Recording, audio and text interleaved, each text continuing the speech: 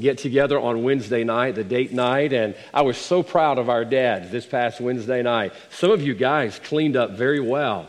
Some of you big, burly, gnarly men, that manly men who, take a bath once a week and don't believe in deodorant and stuff like that. You cleaned up good. And boy, you looked good for our daughters in there. And I think we had 58 total in there, dads and daughters included. And Miss Rachel and her team worked so hard to put that together. And just so excited about our dads and the love they have for our daughters and investing in our daughters. You can't replace that.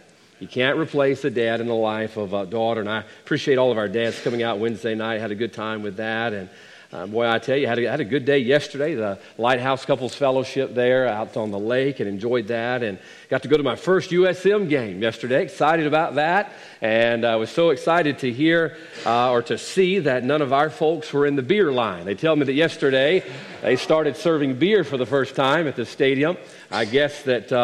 I guess folks are more inclined to hang around or something when they're inebriated. And so I'm walking through there, and I was so excited. We got up to our seats that I didn't see any of our people there in line. And that's always a blessing for a pastor. But just had a good time yesterday in fellowship. And isn't it good that God's people can fellowship together through the common bond we have through the Lord Jesus Christ?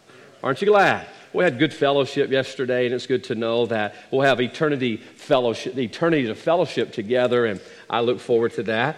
I don't know if you know by now, Brother Michael and Miss Evelyn are officially married. Amen. No going back now. He's done stepped in it now for real, and you pray for them as they'll be traveling back here soon, and look forward to having them back here with us. And I did want to mention a couple of things to you before we get to the message. If you're going to be turning there, Daniel chapter 5 is where we'll be at today. Daniel chapter 5, but today is the start day of Nashville Baptist Church. This is Brother Gideon Jacob, one of our members here at our church, his family. They're missionaries.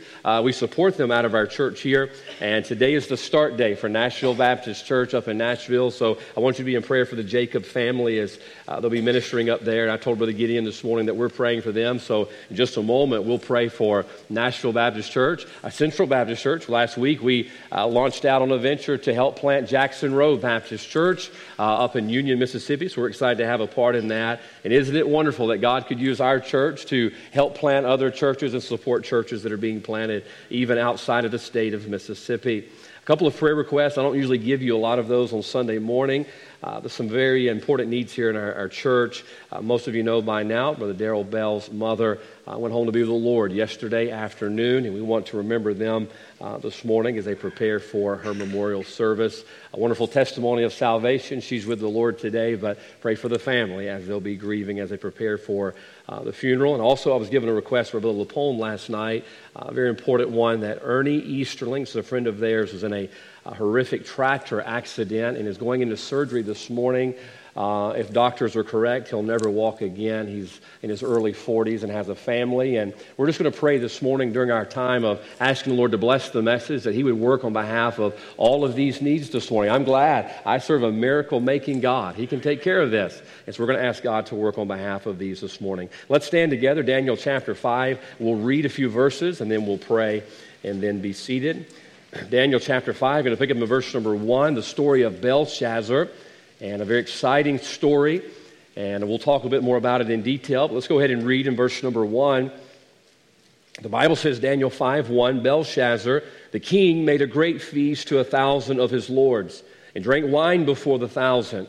Belshazzar, while he tasted the wine, commanded to bring the golden and silver vessels which his father Nebuchadnezzar had taken out of the temple which was in Jerusalem, that the king and his princes and his wives and his concubines might drink therein. So they did that in verse 3 and verse number 4. Verse number 5, the Bible says this, in the same hour came forth fingers of a man's hand and wrote over against the candlestick upon the plaster of the wall of the king's palace. And the king saw the part of the hand that wrote. The king's countenance was changed, and his thoughts troubled him, so that the joints of his loins were loosed, and his knees smote one against another. It goes on to tell us that the writing on the wall needed interpretation, and Belshazzar called in his best men, and they could not do it. And finally, we read down in verse number 17 that Daniel is called in to give an interpretation of what's going on. And the Bible says in verse number 25, and this is the writing that was written, Mene, Tekel, Upharsin. This is the interpretation of the thing, meaning God hath numbered thy kingdom and finished it. Imagine how the king would feel hearing this. Verse 27, Tekel, thou art weighed in the balances and found wanting. Perez, thy kingdom is divided and given to the Medes and Persians. If you look down in verse number 30, the last verse, the Bible says, in that night was Belshazzar, the king of the Chaldeans, slain. Now let's pray and let's ask God to give us what we need today. Father, thank you for your word. Thank you for preserving this account for us to learn, to glean from. And Father, I pray we would take heed to it. Lord, I pray we would read these words and listen to the preaching this morning, Lord, as was sung not as a fairy tale or just words on a page, but Father, your written and preserved inerrant word that, Father, you'd have us to learn from today. I pray, number one, that there's one lost here today. They would be convicted by your Holy Spirit to know that, Father, that without Christ, hell is their eternal home. But, Father, heaven could be if they would trust you as Savior. Lord, I pray for the saved this morning that we'd not hesitate to do your will in this invitation, and we'll give you glory for it in Jesus' name. Amen. You may be seated. The event that we just read about is probably one of the most amazing events that you read about in Scripture, and I'll give you some background to kind of bring that to light here in just a moment. I've always thought that Daniel chapter 5 would make a great movie.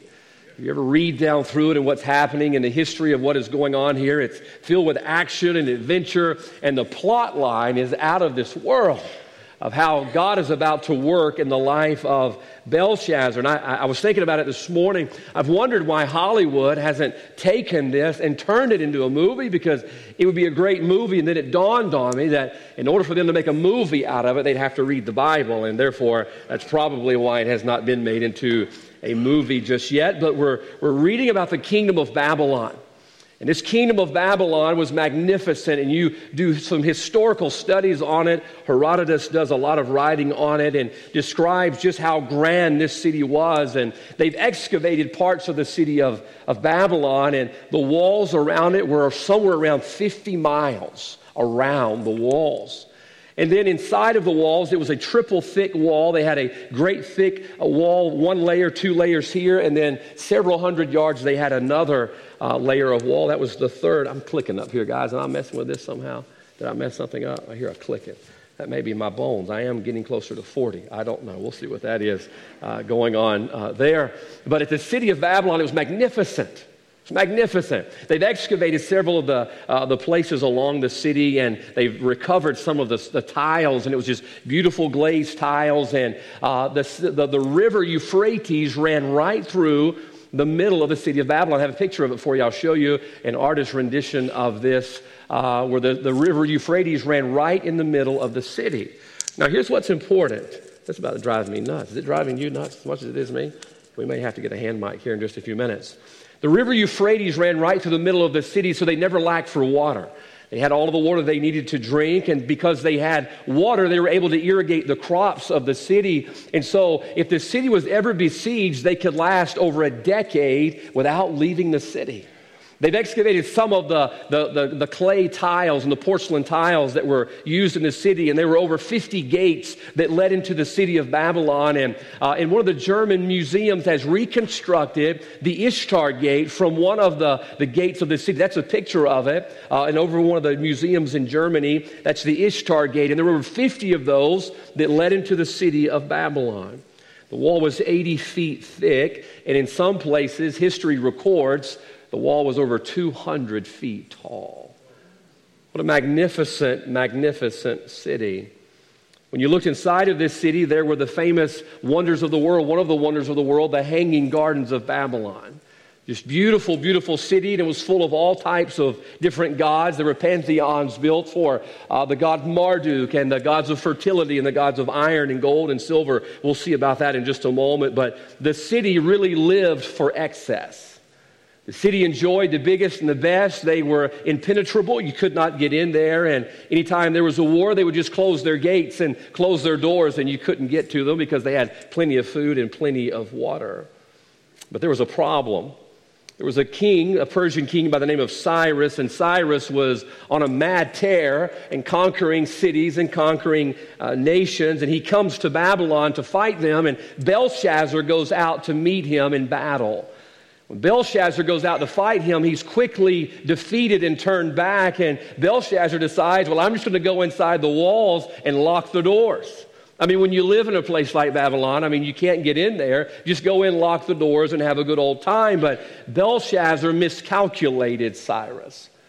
Cyrus decided he was not going to go home with his tail tucked between his legs, and he decided to figure out a way to get into Babylon. And Belshazzar was so sure of himself and so sure of his defenses that he begins to throw a feast. And he's just enjoying himself in chapter 5, verse 1. Notice what it says. King made a great feast to 1,000 of his lords and drank wine before the 1,000. So here's what's happening here. Belshazzar is throwing a feast and having a party, living it up because he thinks that there's no way that Cyrus can reach him. What he doesn't know is while he's living it up and while he is enjoying the splendors of Babylon, Cyrus has found a weakness in Babylon.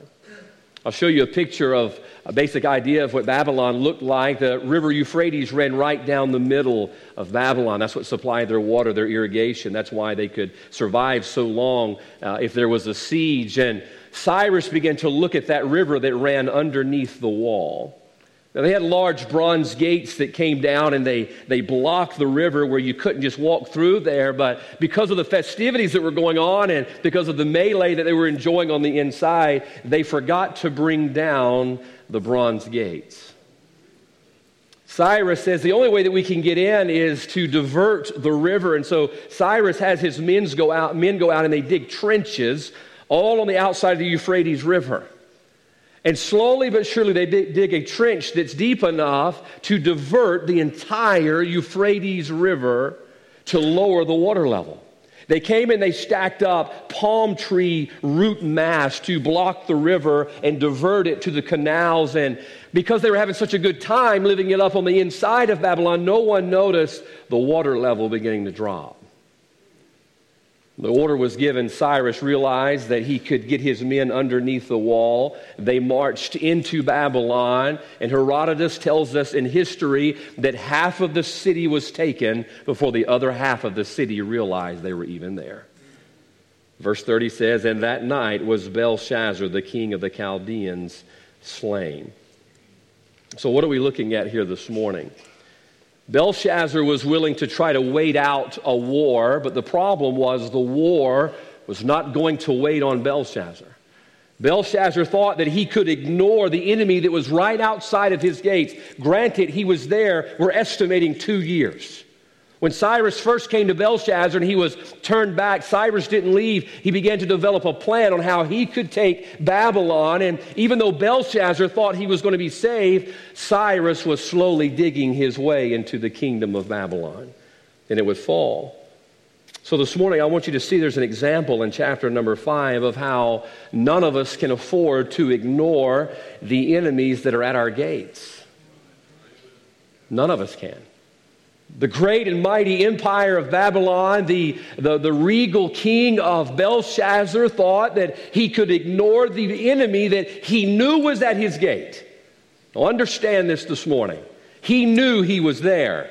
It's not like Cyrus had a sneak attack on Babylon. Cyrus was there for 2 years camping outside of his city. Belshazzar knew he was there but chose to ignore him, and he paid with his life. Now, here's what we need to understand this morning. All of us have enemies. All of us have Cyruses in our life that are seeking to destroy us. And if you so choose this morning to ignore them, I fear your fate will follow that of Belshazzar. Perhaps this morning, the enemy that you're trying to ignore is closer than you think. As Belshazzar lives it up. I mean, verse 1 and verse number 2, they are having a blast. They're living it up. They're throwing a feast, doing a party. I mean, there's no way that they're going to fall. And that very night, Belshazzar would lose his life. Little did Belshazzar know it, but he was on the doorsteps of disaster. The doorsteps of disaster. And this morning, that's what I want to preach on for a few minutes. I believe you'll see some warning signs in chapter number 5 that would help you to understand how Belshazzar got there. And this morning, as we look at these warning signs, I believe that God, listen close, might help us understand that some of these signs are in our lives today. We may think we're okay, we may think we're fine, and we may think we're going to just keep living like we're living, and you have no idea you are on the doorstep of destruction this morning. And we're going to look at 3 things that I believe are warning signs to help us know that we're there. So notice verse 2. The Bible says, Belshazzar, while he tasted the wine, commanded to bring the gold and silver vessels, which his father Nebuchadnezzar, his grandfather, had taken out of the temple which was in Jerusalem, that the king and his princes and his wives and his concubines might drink therein. So here's what's happening here. When Nebuchadnezzar took the Jews captive, he went into the temple and took out all of the priceless, the utensils of the temple. I've looked at some pictures of what they looked like, and they were gorgeous. There was gold and silver pitchers and ladles and all of these things that God commanded to be made in the service of the temple. As a matter of fact, this will give you goosebumps. The Temple Institute in Jerusalem right now has already remade the temple instruments for the third temple. They're already made, and they're waiting on the arrival of Christ. You can go online and see pictures of them. They're already made, they're already sitting there, and they're beautiful utensils. And so when Nebuchadnezzar sacked the temple, he brought all of those things out with him, and he stored them up. Well, as Belshazzar just living it up, having a drunken feast, he decides, you know what I want to do? I want to go get all of those vessels from their temple, and we're going to drink out of them. He took what God called holy and defiled them as simple household vessels. Like getting a cup out of the cabinet, he is defiling the holy things of God. The first sign this morning that I want you to see that helps us to know whether we're on the doorstep of destruction, number 1, it begins with a disregard of God. It begins with a disregard of God. Belshazzar's indifference towards God would help usher in his defeat. Belshazzar's nonchalant attitude about the one true and living God would ultimately be one of the things that brought him down. Now, folks, God preserved Daniel chapter 5 in the account of Belshazzar that we might read this morning and realize that when we have indifference to God, when we could care less about the things of God, you're on the doorstep of destruction. Belshazzar said, it's no big deal. I know that they say this is their God, but I don't believe in their God, and I don't heed their God. Therefore, I'm going to take their God's things, and we're going to have a party with God's thing. Imagine using the holy utensils of God as party favors. That's exactly what he's doing. Can I tell you this morning, more times than not, and more times than you may realize, we disregard God in our own lives. So what do you mean? Well, we come to a church service, or we sit and we read the Bible, or maybe the Holy Spirit of God just speaks to our heart. And we don't have time for that right now. You know, I don't have time to go to church. I don't have time to read the Bible. I don't have time to be obedient to what thus saith the Lord. That's disregarding God. Understand, folks, when the Holy Spirit of God comes and knocks on our heart's door and draws us to Him, we must understand that when we choose not to respond, we are disregarding God. We're waving Him off. Every once in a while, I'll be on the phone. Not every once in a while. A lot of once in a while, I'm on the phone. And somebody will come up and be talking, and my daughter will walk in. If it's my daughter, I hate to say it, but sometimes I'm not as kind to my own family. You ever be that way? I hate to say it. Sometimes, you know, I'm like, you know. If it's one of you and you walk in the door, I just you know. But if it's like, you know, get out of here. I'm on the phone right now. That's disregarding, not right now. I don't want to hear it right now. I don't want to talk right now. This is what we do to God. We disregard God, not a big deal. Listen, if the Holy Spirit of God speaks to you and speaks to your heart and speaks to you through His Word, understand that's something to sit up for. That's something to pay attention to. That's not something worth disregarding, but understand when you start disregarding God, not right now. I don't have time for God in my life right now. Right now I'm making the big money. I don't have time for that. I don't have time to be faithful right now. I don't have time to heed the Word of God right now. You're disregarding God, and you're on the doorsteps of destruction. You don't see God as a big deal. This is what Belshazzar's going through. There's a term that you'll find in your Bible mentioned over and over again. It's a phrase, really, if you will, and it's the phrase of take heed. Take heed. Take heed. Notice it says heed, not hear. A lot of times we take hear of the Word of God, but we don't take heed of the Word of God. What's the difference? The word take heed means to bring it close.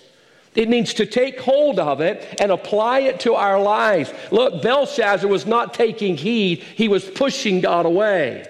And understand, the more you push God away, the closer you're becoming to destruction. I think about Jeremiah chapter 6. I'm going to read it for you right quick. Jeremiah chapter 6. Brother Richard and I were talking about this verse yesterday. Listen close what the Bible says in verse 15. The Bible says, were they ashamed when they had committed abomination? God's asking about his own people. Were they ashamed when they committed abomination? Listen close. Nay, they were not at all ashamed. Neither could they blush. Do you know what it means to blush? I'm not talking about you girls, when all these guys look at you. You kind of, That's not what we're talking about. We're talking about being ashamed. Used to you'd hear a cuss word, somebody said it in public, people would blush, people would grimace, people would, now we don't even blush anymore. Why? Because we've disregarded God so long, it's no longer a big deal. Verse 13 says this, or verse 15 says this, neither could they blush, therefore they shall fall among them that fall. Notice they disregarded God. They kept disregarding God and kept pushing God away. And finally they got to the place where they couldn't even blush anymore. Nothing made them blush. Nothing made them ashamed. And the Bible says that they will fall. I've watched a pattern through the years in ministry. People begin to disregard God. They get to the place where God can't faze them anymore. There's a time in all of our lives where we have felt conviction. Every person here today has had a time in their life where the Holy Spirit of God, or He will stir our hearts through conviction. But you keep disregarding God and pushing God away, after a while it will be easier to push Him away. After a while, you'll no longer hear Him calling anymore, and then you're on your way to following the path of Belshazzar to where you're indifferent to the things of God and to the voice of God. I hate counseling in one respect this morning when you have folks come to the altar and they have difficult things to talk about. And they're husbands and wives. I've sat in offices before, husbands and wives, and they have to confess things one to another, and it's just tears, and it is just heartbreak. I've sat in there with teenagers and moms and dads, and they have to get things right with mom and dad, and they're confessing things, and it's heartbreaking to watch the tears flow, and it's heartbreaking to watch all the remorse. But I want you to know, if there's remorse and there's tears, there's hope.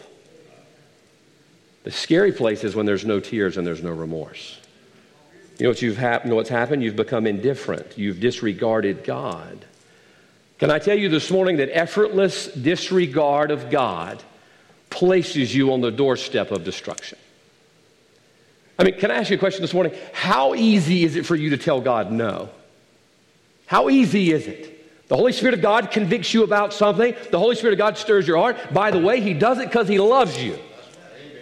That's why He's convicting us. He wants us to be better than we already are. He's a Father that loves His children. And so the Holy Spirit convicts us and draws us and gives us a little nudge from time to time. How easy is it for you to tell God no? If it's getting really easy, you're getting close to the doorstep of destruction. We see this in the life of Cain, to where he knew what God wanted because the sacrifice, he had been taught that from a child. Because we see it in Abel's life. Abel knew what God wanted, so we know that Cain knew what God wanted, and Cain brings the vegetables instead of the lamb that would point to Christ.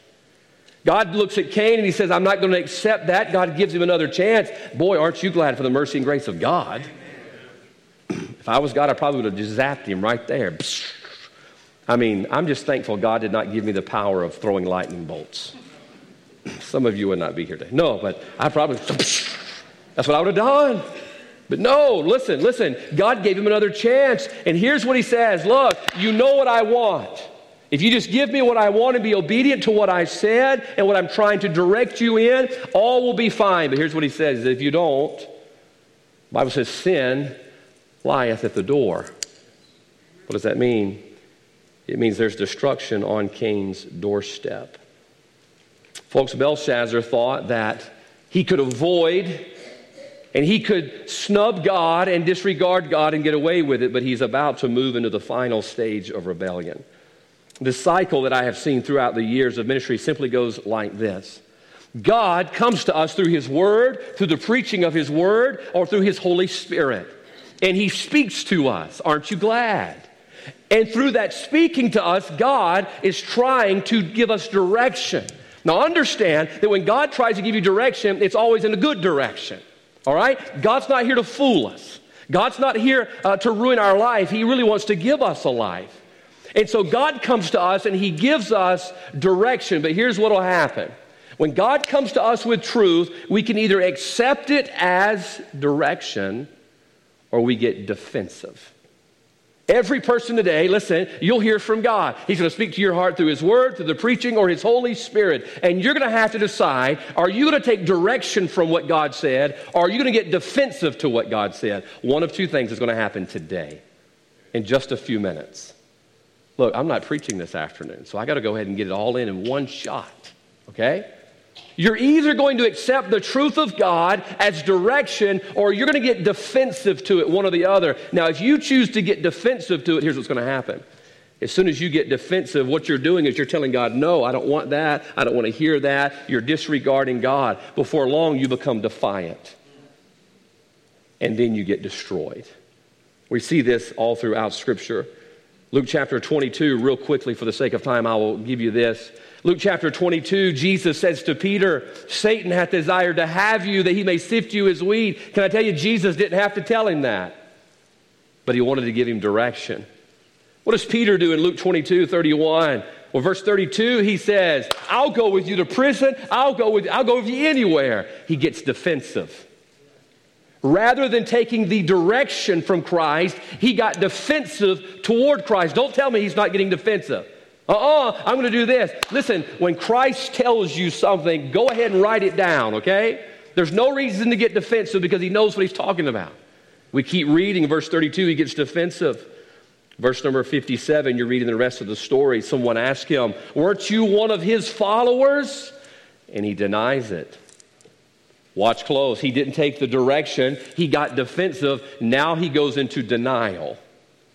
He's asked again the second time. He gets asked the third time in verse number 59. Now he has become defiant. The lady says, I'm sure you were one of them. And the Bible says in one of the other Gospels that he cussed her. So he did not take the direction. He got defensive. And then he denied Christ. And now, what is he doing? He's becoming defiant. Verse number 60 in Luke chapter 22, the Bible says he went out and wept bitterly. Do you know what that is? That's disaster. You see the progress. When we don't take the instruction of God, we get defensive of it. You're going to disregard God. You're going to deny Him. Then you'll become defiant, and then you'll be destroyed. 1 Kings chapter 16, verse 31, the Bible tells us about King Ahab. The Bible says this, and it came to pass, as it had been a light thing, that he walked in the sins of Jeroboam. Ahab would marry Jezebel. Oh, my soul. We've seen a few of those in the White House here in America. Ahab, the Bible says, it was a light thing for him to walk in the sins of Jeroboam. What happened? He disregarded God. It became a light thing for him to dishonor God. I fear this morning that oftentimes we come to the doorstep of destruction because it all started with us disregarding God. It's not a big deal. This is just the vessels from the temple of God. But let's keep reading quickly. Look at verse 5. In the same hour came forth fingers of a man's hand and wrote over against the candlestick upon the plaster of the wall. Some of you did not know the term writing on the wall came from Scripture, but it did. There it is. The Bible says in verse 6, then the king's countenance was changed. I bet it was. His thoughts were troubled him, so that the joints of his loins were loosed, and his knees smote one against another. I want you to notice the mood change all of a sudden. He's having a good old party. He's living it up. He's doing what he's want. He's disregarding God, and he thinks he's getting away with it. But the Bible says this hand begins writing on the plaster of the wall. But here's the sad thing. The Bible says in verse number 6, his countenance was changed. His thoughts troubled him, and his knees began to knock together in verse number 6. Oh, now he's concerned.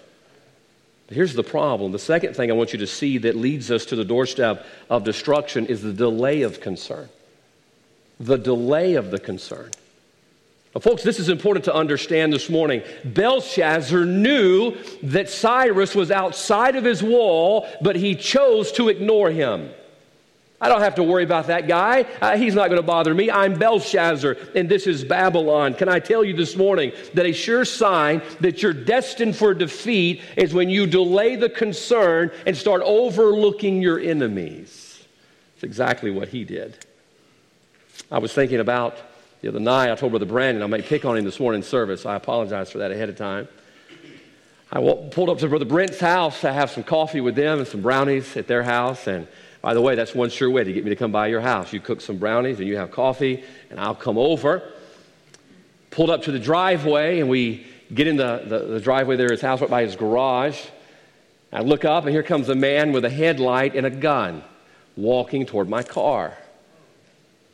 I thought to myself, well, here it is. He just called me over here to knock me off. 4 months, this ain't working out too well. We're just going to get rid of him and start over. It's a whole lot easier just to shoot him than to have to vote him out. So, I just thought it was over. And I look up, it's Brother Brandon. He's coming out. He's got a BB gun in his hand. I thought, well, BB gun, I could probably take a few of those shots, before he gets me in.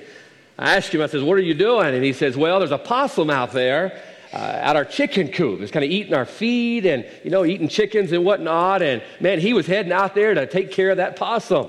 Death by 100 BBs, That's going to get him, take care of him. And I was thinking about that this morning of how as soon as he learned the threat was there, Brother Brandon went to intercept the threat.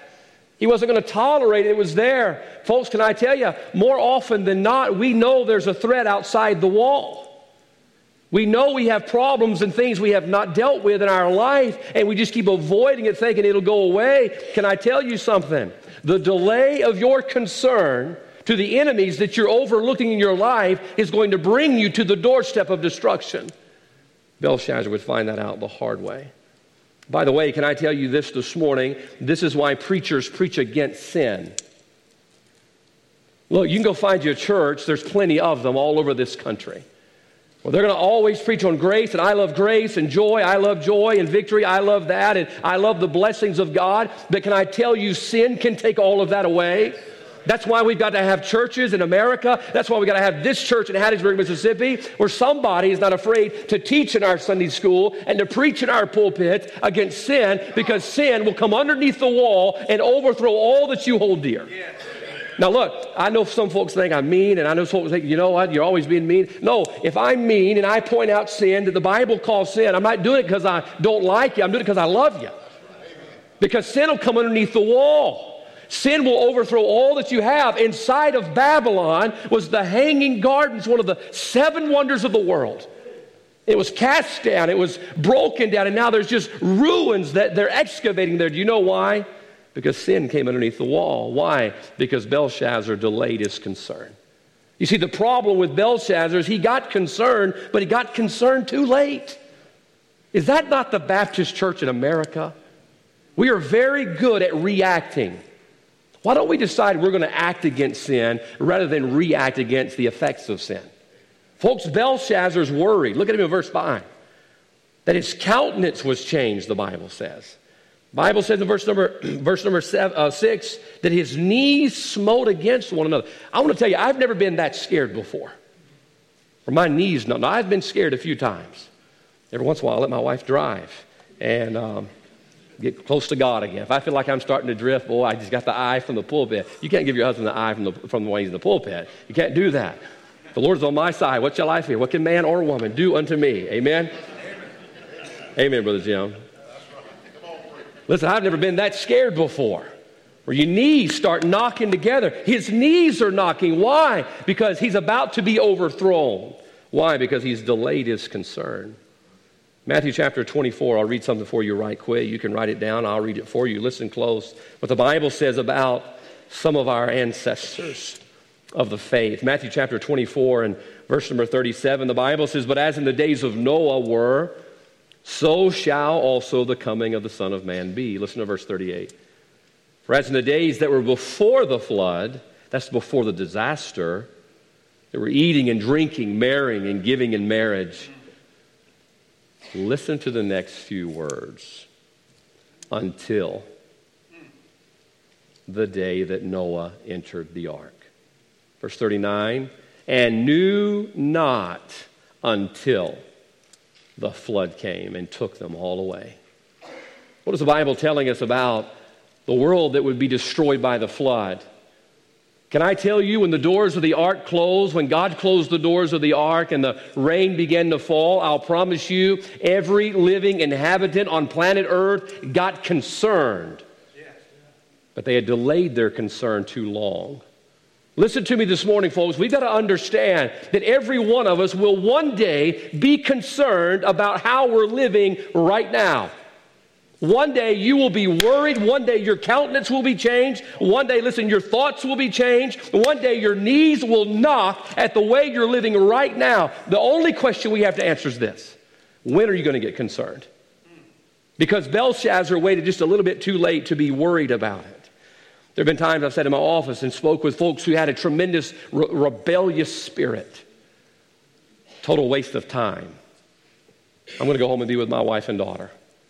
I'm going to sit there with somebody who has a rebellious spirit. Not now, not now. They're not worried. You can't convince me now. Folks walk out of these doors every Sunday. Not now, not now, not now. And we're delaying our concern. As I sit there in that office listening to people who are defending their sin, here's what I wonder. I wonder what their writing on the wall will be. I wonder what it's going to take for them to finally, verse 6, change their countenance. You know what countenance is? It's attitude. Their attitude changes. Why? Because there's writing on the wall. Belshazzar would delay it, but can I tell you what Cyrus was doing while Belshazzar was delaying his concern? He was steadily digging. I'm sure Cyrus is over here digging this ditch and he hears the party going on in the gates. He's like, drink it up. Belshazzar, drink it up. I mean, verse number 2, he's getting sauced. Belshazzar, while he tasted the wine, he's feeling it so much, he says, hey, go get the vessels of silver and gold and bring them in here, and we're just going to live it up right. And I think Cyrus is listening to all of that as he digs his canal. He's just steadily digging. Now listen to me this morning. A lot of us know that Cyrus is outside the wall. A lot of us know who Cyrus is. Remember, Cyrus already whooped up on Belshazzar one time. He knew who he was. Have you ever been whooped up by a Cyrus? And now you're just trying to avoid him. Rather than deal with Cyrus, you're going to avoid him. No, Cyrus is steadily digging underneath your wall. You better get concerned about Cyrus before Cyrus makes underneath the wall, or verse number 30 will be yours. And that night, Belshazzar, the king of the Chaldeans, was slain. The Bible tells us in Song of Solomon, chapter 2, verse 15, take us the foxes, the little foxes that spoil the vine. What is it saying? In this area over in the Middle East, there's lots of foxes in the fields, and those foxes come along to the vines where the grapes are at, and they nibble on the vines and gnaw on the vines. And they gnaw on the grapes. The Bible says, take away the little foxes. We think, Cyrus, just a little old King Cyrus. What can he do? He can dig a canal and come under your wall and overthrow your kingdom. I was thinking this morning, I was in my office years ago. My wife and I, when we first got married, we decided we were going to be some of those self-sufficient people that grow our own vegetables, can our own stuff, and shoot our own animals for food, and save a lot of money so we can go to Disney World, It's sad when you go cut paperwood to go to Disney World, but I've done it. I have done it, amen. And I was thinking about, we had outside the back door, we had a little, what was it called, a raised garden, what they call those, raised garden, And we had tomato plants in them. Man, I was growing those things and watering them and miracle growing. I'm going to grow these tomatoes. We're going to have homemade salsa and homemade spaghetti sauce and all of this stuff and have all of this money so we can save and go to Disney World. One morning I walked out the back door and my tomato plant, kind of like the top of my head, just all of the foliage was gone. It was just twigs. And I got to looking on that thing, and there was this big, fat, green tomato worm. And here's what he did. Not only did he eat all of my leaves, but he went through there and he took one bite out of every tomato. Now, I'm going to tell you, I'm a giving guy, Brother Carney. I really am. I try to share the road with you people who want to use a little bit of my lane too. I don't holler and honk and scream. I'm a pretty nice guy. I'm easy to get along with. And I'd have gave him one. I would have gave him one. But he had to go take a bite of every one of them. The whole thing was spoiled. So I had a few other tomato plants there, so I took the big old thing. I didn't know how to kill him. You know, he's just kind of huge. He was fatter around as my thumb, and I didn't want to step on it. Can you imagine the noise? You know, cockroaches are bad. Can you imagine how bad it would have been if you stepped on one of them? It had been all over my shoe. And so I said, I'm going to take this. And so I walked over we had a big old cliff over there, Dad, by the swing. You know, and I took him over there, and I just kind of, I just flung him. Got rid of him, took care of him. Good. So one plant down, 5 were still good. So we're good. Next morning I come out. Not only was Rupert back, but he brought some friends.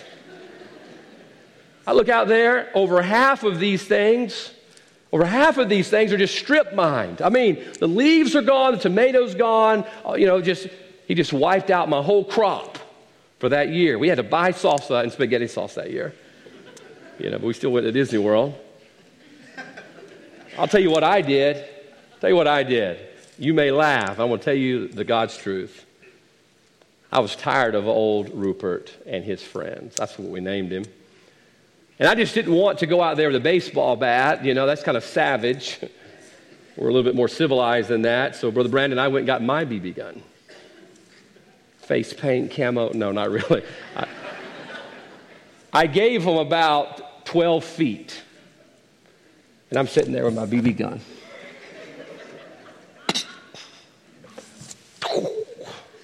Falling off. The ants feasted that day. Carnage, bodies everywhere. And here's what I want you to understand. We just look at the little tomato worms in our life, the cyruses in our life, no big deal. I don't have to deal with that. All the while, Cyrus is digging underneath your wall. And he's closer than you think he is. Belshazzar's living it up, thinking he's A-okay, thinking the walls are impenetrable and having a feast. He's disregarding God. He's delaying any concern about little old Cyrus. Meanwhile, the river level of Euphrates is dropping. And slowly but surely, Cyrus is about to come underneath the wall. Proverbs 6:9, the Bible says, "How long wilt thou sleep, O sluggard?" I love it when God's not politically correct.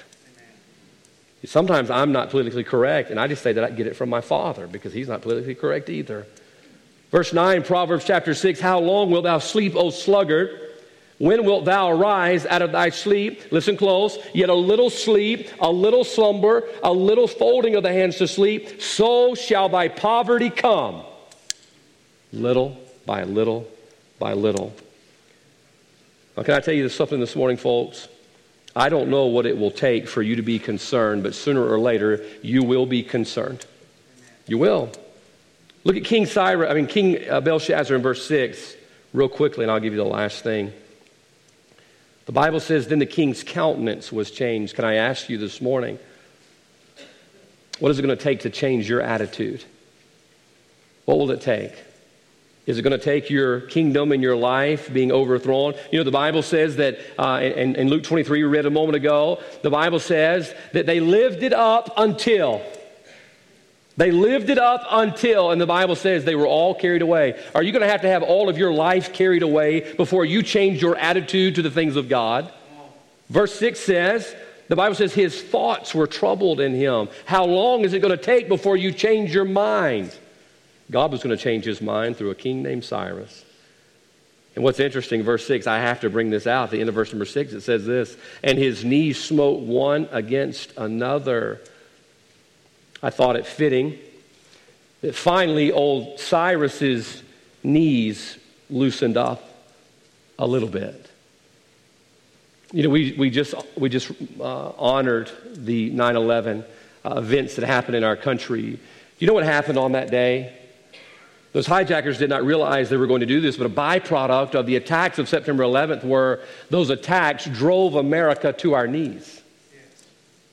The attacks that happened in New York and the Pentagon and the field in Pennsylvania, those attacks loosened our knees a little bit and helped us to bow a knee before an almighty God.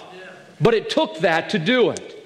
I preached at a church almost Alabama state line the Sunday after September 11th, and the church houses all over this country were full.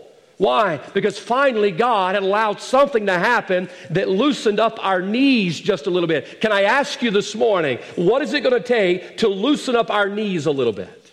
To get us to bow a knee before Almighty God? To humble ourselves, as 2 Chronicles 7:14 says.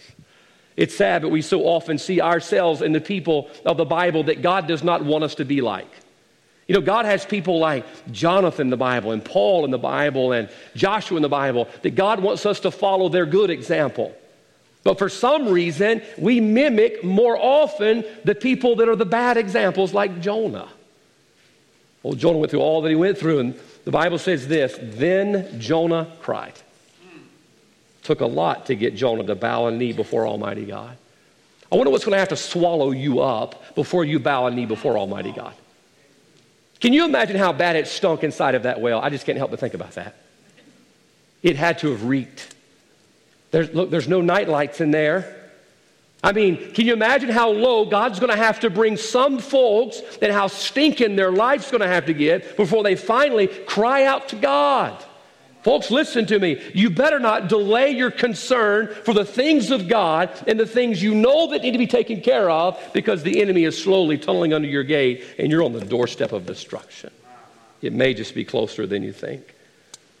Last week I preached in chapel to our teenagers. Can I tell you I love you, every one of you? They're scattered out today. I do love them because I tell them the truth. We preached on Abner the other day, and we know how Abner died, and Joab stuck him under the fifth rib. Do you know that just a few days before Joab killed Abner, that Abner had killed Joab's brother? Look, you kill my brother, I'm coming after you in a Christian way. I'll have a smile on my face when I'm shooting at you, but, you know, you kill my brother, or if I kill your brother, I'm staying away from you. And when David stood over the grave of Abner, David asked this question, died Abner as a fool? He died as a fool because he got too close to the enemy. The guy, he had just killed his brother. What on earth was Abner thinking he could get that close? The Bible says he took a dagger out and stuck him under the fifth rib. I told him in chapel the other day that Abner got too close. But can I ask you this morning, what makes us think we can tolerate and overlook the enemies in our life and not be destroyed like Belshazzar? It's not going to happen. The last thing I want you to see real quickly, I know some of our folks have got to get to the hospital ministry in a minute, so if folks walk out, they're not mad, okay? Folks walk out, we have a 12:30 hospital ministry they have to get to, so if they have to go, you folks go. The last thing I want you to see, look all the way over to verse number 19. Daniel comes in to interpret what's going on, or verse number 18. As Daniel begins to tell Belshazzar a little bit of history, he tells him, verse 17, 18, and 19, that your grandfather that came before you was lifted up in pride. Look at verse number 20. But when his heart was lifted up, his mind hardened in pride, he was deposed from his kingly throne, and they took his glory from him. And he was driven from the sons of men, and his heart was made like the wild beasts, and his dwelling was with the wild asses. You know the story of Nebuchadnezzar. God humbled him, and he was out in the field eating the grass as an animal. God humbled him finally. So why is Daniel telling Belshazzar this? Well, there's a really important reason. Verse number 21, he was driven from the sons of men. Watch verse 22. And thou his son, this is his grandson, thou his son, O Belshazzar, hast not humbled thine heart. Here's what God's saying. You saw what I did to your grandfather. You saw your grandfather get uplifted in pride, and I brought him down. In verse 22, hast not humbled thine heart. Look at the end of verse 22. That though thou knewest all this. Here's what Daniel is saying. The final step that leads us to the doorstep of destruction is this: deception of self. It's deception of self. The reason that God used Daniel to tell Belshazzar about Nebuchadnezzar is because he says, you knew what happened to him. You had an example. You knew what would happen if you got uplifted. God brought him down. And here's what Daniel is saying. What makes you think you're going to be any different? But somewhere along the line, Belshazzar has deceived himself to think this: I will get away with it. If you're here this morning and you've seen people take the same path you've took away from God, disregarding God, delaying their concern, and you think, you know what? That happened to them. They were stupid. I'm smarter than that.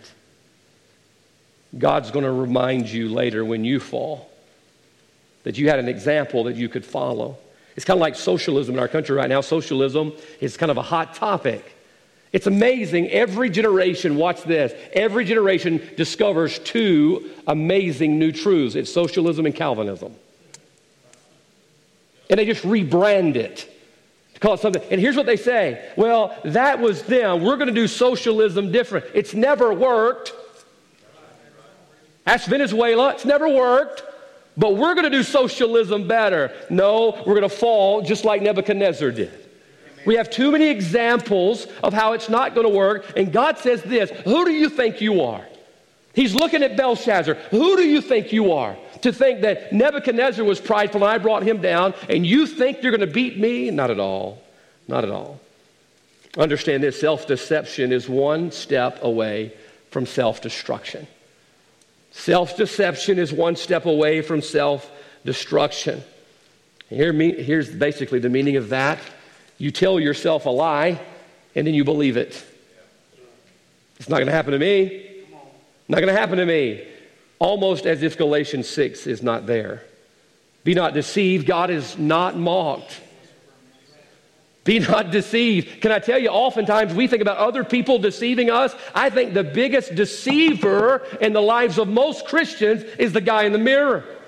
We lie to ourselves. I don't have to go to church. I don't have to read my Bible. I don't have to walk with God. I don't have to go soul winning. And we lie to ourselves. Be not deceived. Even self-deception will bring you down. What does it go on to say? God is not mocked. Can I tell you what that simply means in Jeremiah Andrews' English? God's going to be right. God's going to be right. The Bible says, he that soweth of the flesh shall of the flesh reap corruption. You live in the flesh, you're going to reap the corruption of the flesh. The Bible says, he that soweth of the Spirit shall reap what? Life everlasting. Try to prove God wrong, and you'll prove him right in the end.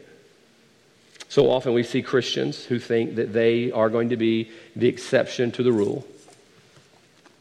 Can I tell you what this book is? This is a book full of Nebuchadnezzars. And the Bible says, I want you to follow the example and see what happened to them, and don't you dare try what they did. Because you will follow in the same step. Who do we think we are? We look at Belshazzar and say, this guy was clueless. He was out to lunch. He was on the doorstep of destruction because he had deceived himself. And yet how often do we do the very same thing? The Holy Spirit of God convicts us about something, and we allow ourselves to talk ourselves out of it because it's not going to apply to us. The Bible means what it says in James chapter 1 verse 15, that every man is tempted when he is drawn away of his own lust and enticed. Notice the emphatic statement that every man is tempted. Every man is tempted when he is drawn away of his own lust and enticed. The Bible says when lust hath conceived, it bringeth forth what? Sin. And sin, when it is finished, bringeth forth death. God says, don't try me. Don't try me. I'm not going to be mocked. Sin brings forth death. There's no way on God's green earth that you can live out of the will of God and expect the blessings of God and not expect death in the end of it. This is what thus saith the Lord. Now, folks, I'm telling you this because I love you. And I'm telling you this because I don't want to see you fall as Belshazzar did because you overlooked the enemy that was right outside your wall through the deception of self. First week on the job as a pastor, I'll give you this and I'm done. First week on the job as a pastor, I got called to go to the hospital with a member, and I'll be honest with you, I was kind of excited about it. It's kind of like, becoming a policeman or something in your first high-speed chase. Well, this is kind of my first. Get to go to the hospital. My dad used to do that, and now I want to go to the hospitals and be with people. My first hospital visit went to University in Jackson, sat down there with an oncologist and one of our ladies, and he told her she had cancer. And he told her she was not going to make it. She had a 7-year-old little boy in our church.